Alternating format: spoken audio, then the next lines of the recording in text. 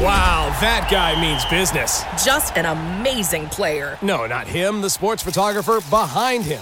What? He has a business bank account with QuickBooks Money where he earns 5% annual percentage yield, so he's scoring big on and off the field. You might even say he's the MVB. MVP? The most valuable business. Making your money work harder. That's how you business differently. Intuit QuickBooks. Banking services provided by Green Dot Bank. Member FDIC. Only funds and envelopes earn APY. APY can change at any time.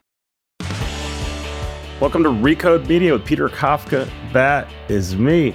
Hello. Today I'm going to have a long overdue chat with Bloomberg's Mark Gurman. He is the most plugged in reporter on the Apple beat, and that is a beat he has been on since he was in high school. Literally, that's when he started writing about Apple. There's a ton to talk about here, from Apple's new mixed reality headsets they're going to come out with, to regulatory fights, to their TV plans, much more. One quick word about this chat. We recorded this conversation a couple hours before Apple announced yet another change to its App Store policy. And I'm pointing this out because this particular change, without getting into the nitty gritty, this is one that allows the Spotifys and Netflixes of the world, but not everyone, to point users directly to their site so they can sign up there instead of through the App Store. This is the change that Mark says he thinks Apple should do in the conversation. Get it? So in the past, he was saying this is something he should do, and now this is actually, in the past, something that Apple has done. Got it? Okay, there's some time travel here. It's early in the podcast. Sorry to introduce that, but you guys are smart. You can hang with it. Mark is very smart. You will enjoy this conversation. Here's me and Mark Gurman.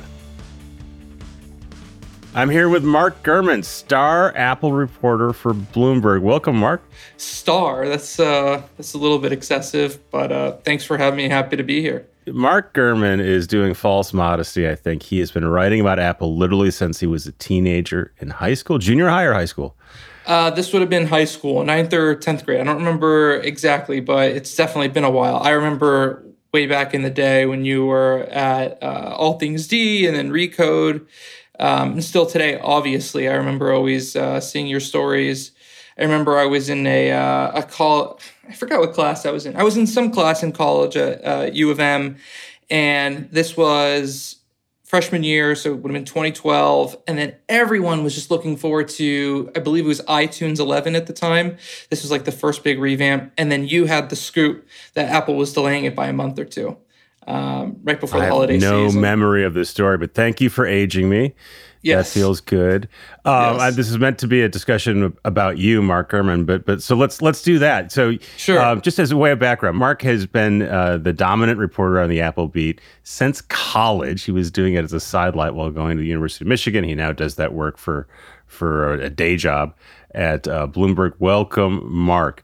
We're recording this at the beginning of September. There's a lot of stuff we want to talk about. It's possible some of the news might overtake us, and I don't know how we'll handle that, but we'll figure it out. So let's start with what we think will be news shortly. Apple traditionally rolls out new devices after Labor Day. It usually means a new version of the iPhone. This is not a podcast where we spend a lot of time obsessing about new iPhone features, but since we got you here, what should we expect from the iPhone? Is it 13? Is that where we're at? I think it's going to be called the 13. There's been talk of whether or not it's going to be the 12S or the 13. Traditionally, as you know, they put the S moniker on a year after a major redesign, which did happen last year. But this year, there's going to be, to answer your question, the big visual change is going to be a smaller notch. So the cutout on the top of the screen is going to be a little bit more narrow. Other big changes this year, faster A15 processor. You're going to see a couple new colors on the phones themselves. But overall, it's going to look very similar to the iPhone 12. I wrote recently that Apple is planning to add satellite functionality into the phone. Hardware-wise this year, it won't be unlocked until next year. Satellite meaning you can make a phone call via satellite from your phone like the old satellite phones did? Well, not exactly. That's the eventual goal. That's going to be years away. This is for emergency purposes, very specifically. So let's say you're in a dire situation like a plane crash, a boat crash, a car crash, or a wildfire in an area without cellular connection. You'd be able to tap into emergency services using bandwidth traditionally used for satellites. So this is very much your emergency James Bond type of situation, not your everyday consumer. This is going to work through text messaging as well as a new sort of visual feature that they're going to have in the phone. The pitch will be the iPhone can literally save your life. To get meta for a second, I want to talk to you about covering Apple a little later on, but you're describing the new iPhone and you're saying, look, it's going to be like the old iPhone. It's literally going to have a smaller notch and a different color. The idea of reporting on the new iPhone, it used to drive people like me and a lot of people I knew, like there was enormous interest in it. And regular people who didn't care about this stuff would ask me, what's the new iPhone going to be like? And it seems like for the last few years, for quite some time actually, the new iPhone's like the old iPhone. A little better, maybe different, maybe not. As someone who lives and breathes this stuff and reports it, are you as excited writing about the new iPhone today as you were 5 years ago? I don't think I've lost any excitement in terms of reporting on it. I still definitely get the thrill out of it. And if anything, I've enjoyed it more now that it's become even more mainstream. I sometimes like to liken covering Apple to covering the White House. It's something that's going to always be there. It's something that there's always going to be interest in. There's always going to be palace intrigue in, and it's constantly a discussion, right? People are always wondering, when's the new iPhone coming out? When's the new iPhone coming out? And that's expanded to some of the, the other products, the watch and the AirPods as well. So it's constantly excited to me. Personally, beyond writing about it, I am, a fan of Apple and Apple products and such. Obviously, I'm objective in my reporting, but a lot of the interest comes from my own personal interest in the company and their products and such. So there is a lot of palace intrigue, and I want to talk to you about some of the stuff Apple's been doing and announcing that isn't product related. But one other product question: you have reported you believe Apple is going to come out with a mixed reality headset next year. First of all, what is a mixed reality headset? What do you think that will look like? What are you expecting from it? Because that is a big deal product, right? That is going to be a thing that people will have enormous interest as opposed to a new iteration of the iPhone. Yeah, that is going to be their first major new product category in 7 years or so since the watch came out in 2015. There's two types of reality when you're talking about these types of devices. There's augmented reality and virtual reality. As you know, VR is all-encompassing. You have screens in your face. And then AR is sort of augmentation of the real world, where I could be at an NBA game wearing my AR glasses and I can see, LeBron is behind the three-point line and I'll get a little ticker saying, okay, based on his past stats, there's a 37.5% chance he's going to make this shot. Okay. Apple's doing mixed reality. It blends both. So it's VR first. It's going to be a VR gaming headset for games, watching movies, communications and such. But on top of that, it will have some AR functionality as an overlay, so it can do a mix of both. This is something Facebook is trying to do with its headset. Now, Apple's play, as they've done with pretty much every other major product category, is they're going to the high end of the market, or I guess they're sort of going to invent a high end of the market. Right now, the traditional VR headset is between $300 and $700. Apple's going for the extraordinarily high end. You're going to see a price between $2,000 and $3,000. And it's going to be that expensive because it's going to have high resolution screens that you've never seen before in a VR headset. It's going to have very high quality speakers they haven't seen before in a VR headset. It's essentially going to be the Mac Pro of VR headsets. It's not going to sell very well. It's going to be very expensive. It's going to be a halo device on top of the entire industry with the eventual goal to come out with something cheaper that's AR only down the road. We have seen a bunch of people taking cracks at VR, big companies taking cracks at VR and AR for years now. Google Glass came, didn't work, now has some sort of utility as an industrial device. A lot of hype around Magic Leap. That also really didn't work. Maybe it's an industrial device. We know everyone is chasing after it. It sounds like you're saying Apple thinks this is going to be a gaming device. That also means Apple has to then roll out a bunch of games too for this to work, or are they planning on having this work with someone else's games? So this is going to be a device that's going to be heavily populated by an app store and third-party developers. They've been working on this for quite some time. They've hired a lot of people from the gaming industry to work on this product. and you're likely to see them announce it several months before the product goes on sale in order to drum up interest from developers. Obviously, you're going to see them go after people who've developed games for Apple Arcade and games for the iPhone and iPad, as well as consoles, and really try to make this a gaming-focused device. But you're also going to see a big push in terms of communication. Facebook recently rolled out a feature called Horizon Workrooms, which is basically you have an animated character. Apple calls theirs, I believe, Animojis and Memojis in a virtual conference room and such. You'll see similar functionality I've written from Apple as well for this headset. But the real game changer is the glasses. So did they think this first version is something, it's for hardcore gamers? Do they think it's for people trying to run meetings in cyberspace? What do they think the actual use case is? I mean, they're not expecting to sell, a ton of these. They're aiming to sell a few a day, or actually their goal, their internal benchmark is 1 per day per Apple retail store. And there are, I believe, 500 retailer stores and such globally.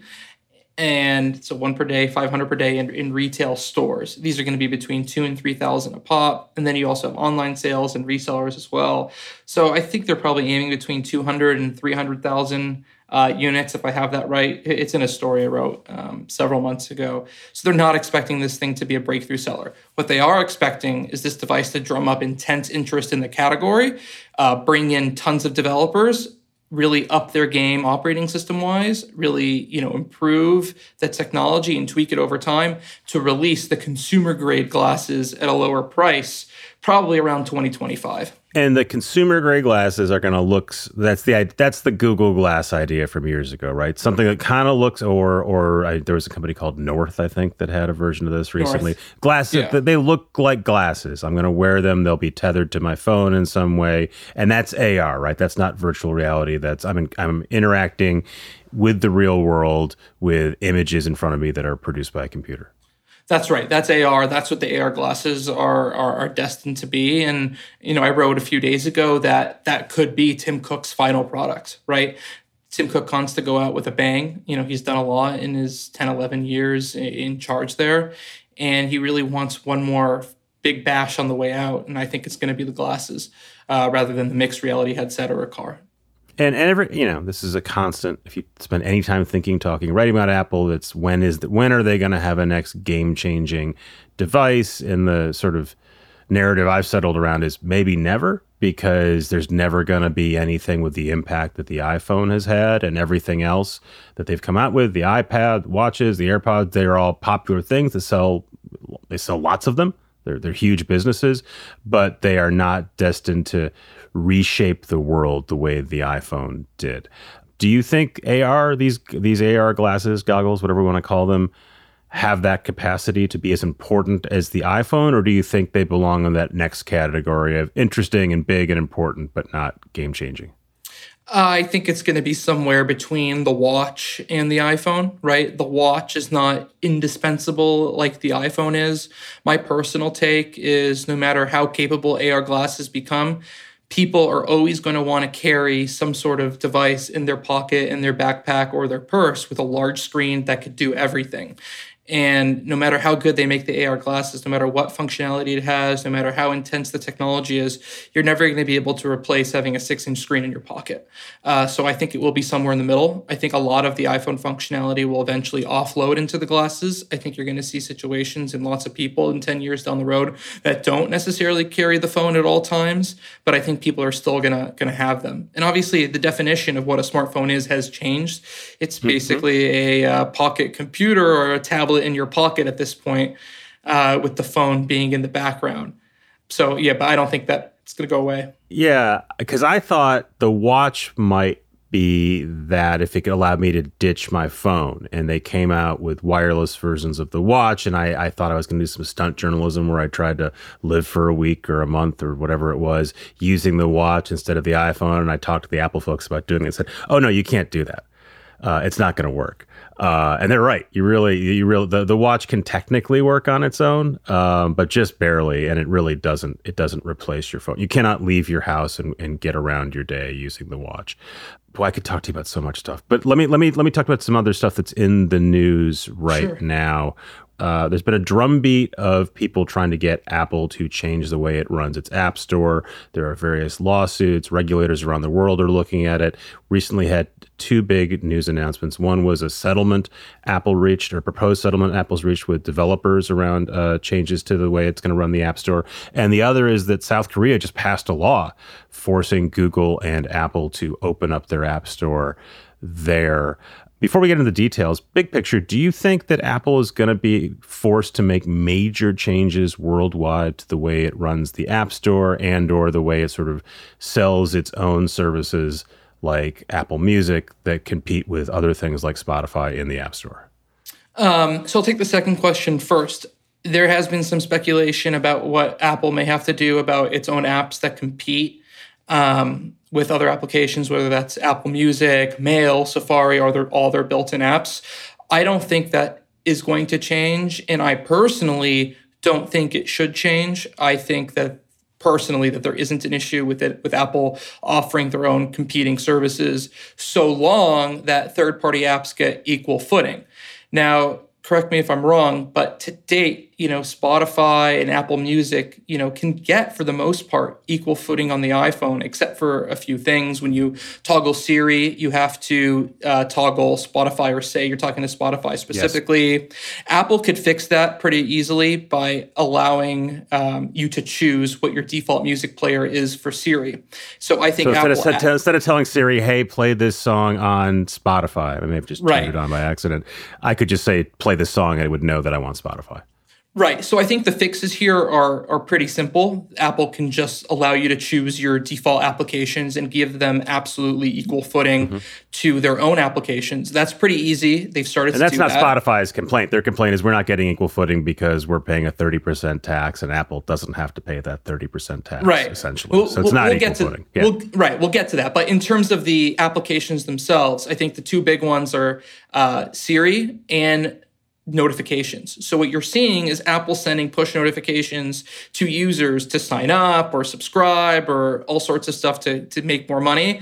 Spotify and third-party applications are not allowed to do that. So if Apple sort of cuts the crap on the notifications, they give applications equal footing, it's not a problem. Now, in terms of the App Store itself and the 30% and the in-app purchase system, I think Apple needs to loosen its regulations there. I think eventually you might see them drop that 30% closer to 25% or 20% for all applications. I do think that would go a long way for them. They're still going to make a ton of money, but they've already pushed back to 15% for, they say, over 90% of app developers. Truth be told, that 90% of app developers only makes up a few percentage of their overall revenues. Right. We're pretty far in the weeds here, but to pull it out, do you think that Apple thinks that what they're doing with the App Store and the way they run it and charging up to 30% and all these rules that have been in place since Steve Jobs was around, essentially, and existed in a very different time, do you think they firmly believe those are important rules and or a key part of their business and it's crucial for them to keep them all intact? Or do you think they think, it's okay, we can let this stuff go over time. We're essentially just going to sort of we're going to reduce it bit by bit, court ruling by court ruling. We'll eventually get to some state where we make less money from the App Store, we have less control over the App Store, but we can live with all of that? Or do you think they think this is existential? Well, I think it's about the money, to be honest with you, because there are some very simple fixes Apple can put in place to make this entire problem go away. And this comes down to a concept known as steering. If Apple allowed Spotify to put a dialog box when you install the Spotify app on the iPhone that says, click here to sign up online, right? And then you create your Spotify account, and then you come back to the Spotify app and log in, right? Apple wouldn't get that 30%. Spotify would be very happy, and Apple really didn't have to change much. Right? Apple just doesn't want to lose that 30%. So that's why they're doing it. For the user, it's not as good as just signing up and paying directly on the phone. For Spotify, it's they prefer a world where they don't give Apple any cut, but that would be a reasonable compromise that everyone could live with. I think that would make the Epic trial go away. I think that would make Spotify's concerns go away. And Apple knows this. I mean, Peter, it is such a simple fix to just allow it. Apple doesn't have to do anything. Why do you think instead of just doing that, They are going lawsuit by lawsuit, some case state by state, some case some country by country, and defending the existing system. It takes a lot of time and energy for them to do that. So there must be some reason they are pursuing that route. Peter, they make over $20 billion per year on the App Store, right? Mm-hmm. That is a nice chunk of change. That's almost 40% of what they generate from services, which makes a quarter of their annual revenue. That's their revenue. It's super high margin revenue, even though they pretend that they don't know exists. And it's not free money, but it's very, very high margin money. It's very high margin money. And as you know, the business model of apps and Apple's App Store has changed. 5 years ago, Apple was making the majority of their money from the 99 cents download fee that you pay to download an app up front. These days, everyone is going through subscriptions, right? And if Apple makes this change, Pandora's box is going to open, and every app developer who wants to make money is going to start asking users to sign up on their website and then log in through the app. Apple is going to lose billions and billions and billions a year if they make that change. So yes, it comes down to the money, but it would get regulators off their back. And so what you're going to see is they're going to make changes, like you said, probably on a court case by court case basis, on a regional basis. South Korea, as you mentioned, is the first test of this approach, right? South Korea is going to ban Apple and Google from requiring their IAP system in-app purchase. My math, back of the envelope, is that Apple only makes 3 to 5% of its annual App Store revenue from South Korea. That's not that big of a deal. So they might lose a couple $100 million a year, right? That's nothing compared to the billions they might lose if this gets regulated in the US or Europe. Mm-hmm. And to be clear, just because South Korea is forcing them to sort of open up the in-app purchases and to allow someone else to put in their own system, someone actually has to build that system. Apple has to sort of rejigger itself to accommodate that. Someone actually has to make that system available. It's not a foregone conclusion that people are going to switch over to a new system that doesn't exist yet. And it's very possible, to that point, that a portion of app developers might believe they want to have the benefits of using Apple's in-app purchase system, and they want to give Apple the 30%. Using the IAP system as an app developer, it gives you a lot of convenience. You don't have to deal with customer service in terms of refunds and such. Apple handles all of that. So you're getting, a lot of good, convenient features as a developer in exchange for that 30%. Right? The argument is that 30% at this point might be a little high. If you remember, when the App Store launched with this 30% fee 12 years ago at this point, 2008? So what are we in 2021? So 13 years ago at this point, right? It launched, I believe, with 5,000 apps. Today, you have over 2 million apps. So the cost that Apple has to pay to support these features obviously goes down as you have more apps and app developers. So some people feel that the 30% should shift, in correlation with that. And that's what people are. Part of the argument is like, look, you might want to use either as a consumer or as a developer, you might want to use the Apple system. As a consumer developer, you might want to use a rival system because it's cheaper, but you should have that choice. And that's sort of fundamentally what it comes down to. Yes, and I remember from the Epic trial, because obviously I had to listen into that, Tim Cook was asked something to the effect of, let's say you open up the App Store to other payment systems, would you still collect a commission? And Tim said something to the effect of, yes, Apple needs to make a return on its investments in the App Store and in the iPhone, and it would still try to collect a commission from third-party payment providers, right? They would just have to create another billing system to collect royalties from developers. Now, I don't believe on any planet that Apple would actually do that. That just sounded like something that they said in order to defend their case. And it sounded like something they would say to try to make, such thoughts less convenient for app developers. But we'll see what happens in South Korea. There's a lot of questions remaining still. We're going to take a quick break. We'll be right back with Mark Gurman from Bloomberg. Support for this show comes from Slack. You're a growing business, and you can't afford to slow down. If anything, you could probably use a few more hours in the day. That's why the most successful growing businesses are working together in Slack. Slack is where work happens, with all your people, data, and information in one AI-powered place. Start a call instantly in huddles and ditch cumbersome calendar invites.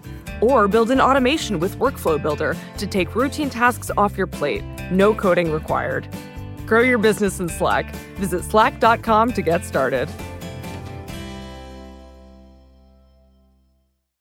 And we're back.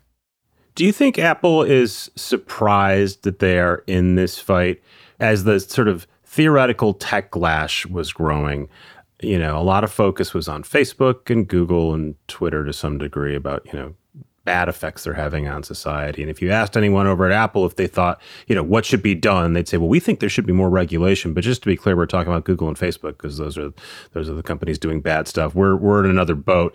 Do you think they anticipated this level of scrutiny about the way they're running the App Store and calls to have, the Elizabeth Warrens of the world and Amy Klobuchar's of the world saying that they should be, they need structural changes to the way they run their business? First of all, me personally, I don't agree that structural changes are necessary. I don't think Apple needs to be broken up. They just need to give equal footing to third-party developers. They need to adjust their fees and some of their rules. I don't particularly think Apple Music or Apple Podcasts or TV Plus should be, entities on their own. I think Apple was expecting some sort of regulation or criticism. The unique part about the Apple situation compared to Google and Facebook is that Apple is not only getting heat from regulators, they're also getting heat from their legion of millions of app developers. And as you know, when there's money to be lost and there's money on the line, it's going to get, pretty hot and heavy, right? And you have developers who are giving up 30% of their paychecks before tax off the top to a $2.5 trillion company. And these are small businesses, maybe making less than $1 million per year if they're part of the Apple Small Business Program. So there's a lot of money to be lost here. There's a lot of money to be gained here, depending on what side you are. And that's why this is so complicated. If there was no money involved, I don't think this would be as big of a deal. We can go round and round on this. I do think there's something of the sort of general defense of, hey, you know who else runs big businesses? Oh, there's lots of big businesses that have sort of asymmetric relationships with smaller partners, right? Think of any retailer, whether it's Amazon or Walmart or anybody else. There's lots of people who would like to pay less for shelf space, et cetera, but they can either take the deal that's offered and be part of that store, or they cannot. And I'm reasonably sympathetic to that version of the Apple argument, which is if you don't want to be in the App Store, don't be in the App Store. Be in some other business or sell your stuff on some other platform. And the counter to that is you can't. That's a non-answer because they're effectively a monopoly because even though they only own half of the smartphone market or less globally, they have the dominant platform for all these apps.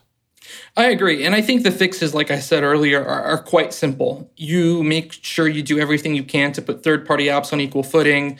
You adjust your commission structure and some of the App Store rules. I think this is over. But there's too much money at stake, so it's never going to happen unless Apple's very much forced to do it. And, the Apple $100 million settlement you mentioned earlier, the class action with developers, right? Apple essentially gave up nothing, right?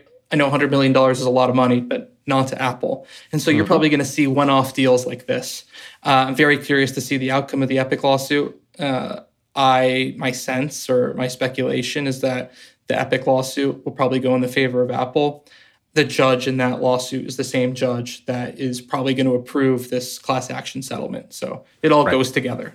We're expecting that the results of that suit any day now. It could have already happened by the time you hear this podcast. It'll also certainly be appealed, so it's going to go on for a while. Let me ask you about Apple's take on its media businesses. We've mentioned Apple Music and Apple TV a few times. Apple Music is the same thing as Spotify. No one seems very passionate about it, but it certainly makes money for Apple.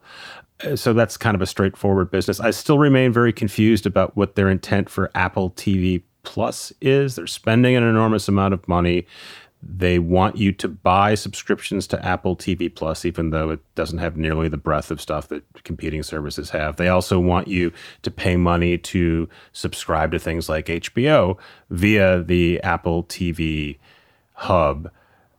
Do you think they think ultimately this is a big subscription service business for them? Do you think it's a store for them? Do you think it's both? And how important do you think this is still do you think this is a major thrust for them or an interesting side business? I think right now it's an interesting side business, but I think Apple TV Plus, as structured today, is just the beginning. I think on its own, building a portfolio of original content, and of course, Peter, you know better than anyone, it's expensive and it can go very poorly. And I don't think that Apple has any business being a originals company. I think originals should be only one slice of the pie. They have the TV app, which is sort of their aggregator for other content. They have the Apple TV channels, like you mentioned, the HBO and such, where you can buy, subscriptions to outside channels. They have originals. But I think the real play is some sort of service where they can get the existing movie industry they can get backlogs of content from them like Netflix and Amazon Prime are doing. So you augment the originals with tons of movies, an ever-changing library of movies, just like Netflix, right? And they have said they don't want to do that, even though they've definitely looked at some of this stuff. I don't believe them. People don't want to pay just for Apple originals. They want a library of content that they're interested in. Just why you subscribe to Netflix, just why you subscribe to Apple Music. That's what people want. My dream scenario as a consumer would be some sort of $10 or $15 a month service where you get movie rentals from iTunes as part of a bundle of all types of video content, right? When people would line up to pay $15 to $20 a month to get 3 or 4 iTunes rentals. It's basically prepaying, but, in the psychological mind of a consumer, it sounds like a good deal. And I think renting movies on iTunes, on the Apple TV, or any other smart TV is a good experience. And so that's what Apple should be, really pushing beyond originals. Do you think that EddieQ and the folks who are running this TV service now are surprised at how much money they've had to spend to get not very good results? They have maybe 2 kind of well-received shows, The Morning Show and Ted Lasso Season 1. People don't seem to like Ted Lasso Season 2. That's after a couple years and billions of dollars in expenditures. They had a giant event in California where they brought up Oprah and Steven Spielberg, and none of those people seem to have made an impact. Do you think they thought they would move faster than they have? Yes, I do. And I also don't think spending over $1 billion per year on original content without making an ROI is sustainable, even for a company that's worth $2.5 trillion. They're going to have to move on at some point or rapidly upgrade it by embedding backlogs of content. I think if they have a backlog of content, their subscriber numbers will dramatically jump up if they have a real true rival to Netflix and Amazon Prime. What I will say, and this might sound obvious, but COVID really hurt them. They launched their first slate of shows right before COVID hit.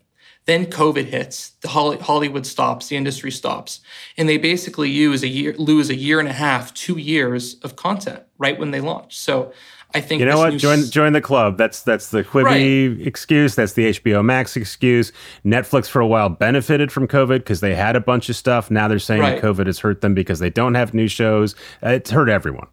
Yes, of course. And I'm not making an excuse for them, but I think the reality is they lost a lot of momentum because of it. People finished season 1 of The Morning Show and Ted Lasso and the other couple shows that are popular, right? And then they couldn't follow up with a season 2 until 2 years later, right? These shows first launched in the fall of 2019. The second seasons haven't even launched yet, and we're in the fall of 2021. And obviously, that's because of COVID. So, I think the last year for TV Plus was a wash in some respects. At the same time, if they had a proper backlog of content, if they mitigated some of the content issues by allowing free iTunes rentals and such, if they had more going on there, COVID would not have had as much of an impact on TV Plus as it did. I want to take a hard right here and ask you about internal Apple culture. This is getting close to sort of talking about how you do your job. I'm not going to ask you who your sources are, but I'm curious. One of the reasons you did your job so well is it was it's very hard to get stories out of Apple for most journalists, most reporters. It was a famously closed culture. And a lot of times people who did, at least I found, did good reporting on Apple were doing it outside of the company. I would write stories about Apple's media interests because I would talk to media companies. Long-winded way of saying now we're hearing a lot of stories, some written by my colleague Shireen Ghaffari at Recode and Zoe Scheifer at, sorry, Zoe, if I mispronounced your last name, at The Verge about Apple employees complaining about internal culture, using their real names, being quoted in stories. Do you think that, first of all, how significant is that change from your perspective? It's certainly new. It's certainly something that really did not happen much before. I mean, there were Apple employees who were writing under pseudonyms and, expressing their feelings, privately and such. But I think people going on the record and posting publicly about it is definitely new for the company. From what I've seen, it's still on a fairly small scale. Mm-hmm. Right. You could have 5 employees doing this. It will seem huge, but it's 5 employees. Right. What you're not seeing, and maybe this is because of COVID, but you're not seeing the mass walkouts you've seen at Google and other companies. It hasn't hit that level of crisis mode. I'm not entirely sure it will, but it's definitely something to keep an eye on. Do you think that's the shift that's affecting the way workers or a certain group of workers just view their role in the world, and they want changes, and it's happening in Google and Facebook and other big companies, and so it would inevitably get to Apple? Do you think some of this is very specific to Slack and sort of what Slack does internally in a culture? And do you think some of this is Tim Cook actively saying, we're gonna allow some of this to exist. We're not going to clamp down on it in a way we would have done earlier? I think it's a mix of things. On the Tim Cook portion and Apple clamping down or not clamping down on it, as long as these people aren't publicly posting, product information under their own names, I don't think there's anything Apple can do about it. If Apple started, firing employees for speaking out about workplace issues publicly, it would be a complete firestorm. They wouldn't be able to hire anyone. That's a major change, right? Because in the old days they would. But in the old days, they would absolutely do that. I remember talking to PR people who said they would lose their job if they were quoted, and their job was to talk to the press. And they were told, no, the only person whose name is attached to anything coming from Apple is Steve Jobs. So even that seems like a significant change. Yeah, but these days it's a different story. First of all, Steve Jobs is no longer there, right? Mm-hmm. They don't have the visionary in charge they once did, this, godlike figure that, was a halo over the whole company. And second, Apple's not the brash, market-leading startup that it perhaps once was. It's an establishment, right? I'm not saying they're IBM, but they have real competition for hiring the best folks from Amazon, from Google, from Facebook, from startups, right? You can't really mess around with that anymore if they want to keep coming out with these smash products. They need the best people in order to get this done. So I think to answer that, that's one aspect of it. The second thing is Slack having 10,000 employees in one group chat, being able to voice their concerns and such. That's another big change for Apple. I think Apple executives absolutely regret ever, allowing Slack to be a thing at Apple. Again, join the club. Ask the New York Times and lots of other places about that. It's like, oh, fuck. Yeah. Not only did it not replace email, it allowed all our workers to come together and attack us or each other. Right. And the third thing, I think is, again, COVID. I think something that really got Apple employees talking and becoming critical of the company was the lack of remote work options. From the beginning of the pandemic, Cook was pretty, hell-bent on telling employees, you will be coming back to the office. We are not going remote. We are not going to become like Google or Facebook, some of these other companies allowing remote. And I think that upset a lot of employees. And I think that drummed up a lot of criticism. And it started gaining internal discussion, people raising other issues, and it sort of spread like a wildfire from there. So I think the lack of remote work options was really the beginning of the discussion points, and it sort of kept going from there. So we're talking a lot about the way Apple has changed, both products, culture. I want to talk about reporting on Apple. So again, like I said at the beginning, this is something you started doing in high school. You started doing it professionally in college, and you went straight from the University of Michigan to Bloomberg. How has your reporting changed? I was curious to see whether you would work out at Bloomberg simply because you'd pretty much been sort of doing. I knew you were working for 9 to 5 Mac, but you were essentially a one-man blogging show when you were in college. Moving to Bloomberg, how has that affected your work? I mean, I got to tell you, there really wasn't a transition, right? There was no transition period. I know it doesn't sound very sexy or very interesting for a media podcast, but it was very natural, right? I was imagining a version where you would say, I have this hot shit new Apple scoop. It's an iterative thing about a new button or a new chip or whatever. I have a source, let's go. And then you being frustrated because your Bloomberg editors say, no, you need this many sources, or we need to know who the sources are. And you sort of bumping your head against that sort of internal structure. There's been none of that. Not to get too deep into how the sausage is made, but I mean, you can see how many stories I've put out from the beginning of my time at Bloomberg. Nothing has changed, right? I'm still covering the same topics that I covered in the past. Apple, in the last 5 years, since I've been at Bloomberg, has become a much broader company. They've gone, as we've talked about, full-blown into services, right? They're under regulatory scrutiny. We've had COVID, which, a bunch of my reporting over the last year and a half has been focused on Apple's response to COVID. You have these workplace issues. You have a much broader product pipeline. The Apple Watch and the AirPods were still in their infancy when I was at 9to5Mac. The first iPad Pro had just come out right at the end of 9to5Mac. They've had all these custom technology shifts. So Apple is a very different company today than it was, in the early years of Tim Cook when I was at 9to5Mac. And in terms of what's changed, it's how broad Apple is and how much area there is to cover and picking and choosing your spots. I'm assuming Apple treats you differently now that you are a Bloomberg beat reporter covering Apple than they did when you were a blogger in college? I mean, I work with Apple in the same way that any other reporter at Bloomberg or any other media organization would work with the company they cover. Obviously, Apple has their media events. That's their big outreach with the press a few times a year. And before COVID, I was, covering the company and attending the events and such. Obviously, listening into the earnings calls and covering them from that standpoint as well. So it's all pretty traditional. You're what, mid-20s, late 20s? I am 27. Yep, 27. 27. You've been doing this basically since puberty. Do you imagine a life where you're not writing about Apple obsessively? Is there some other topic you think you might write about one day? The unique thing about me covering Apple is that I started doing this job because I was interested in Apple and interested in tech. I didn't come at it from, I'm really interested in journalism and writing and such.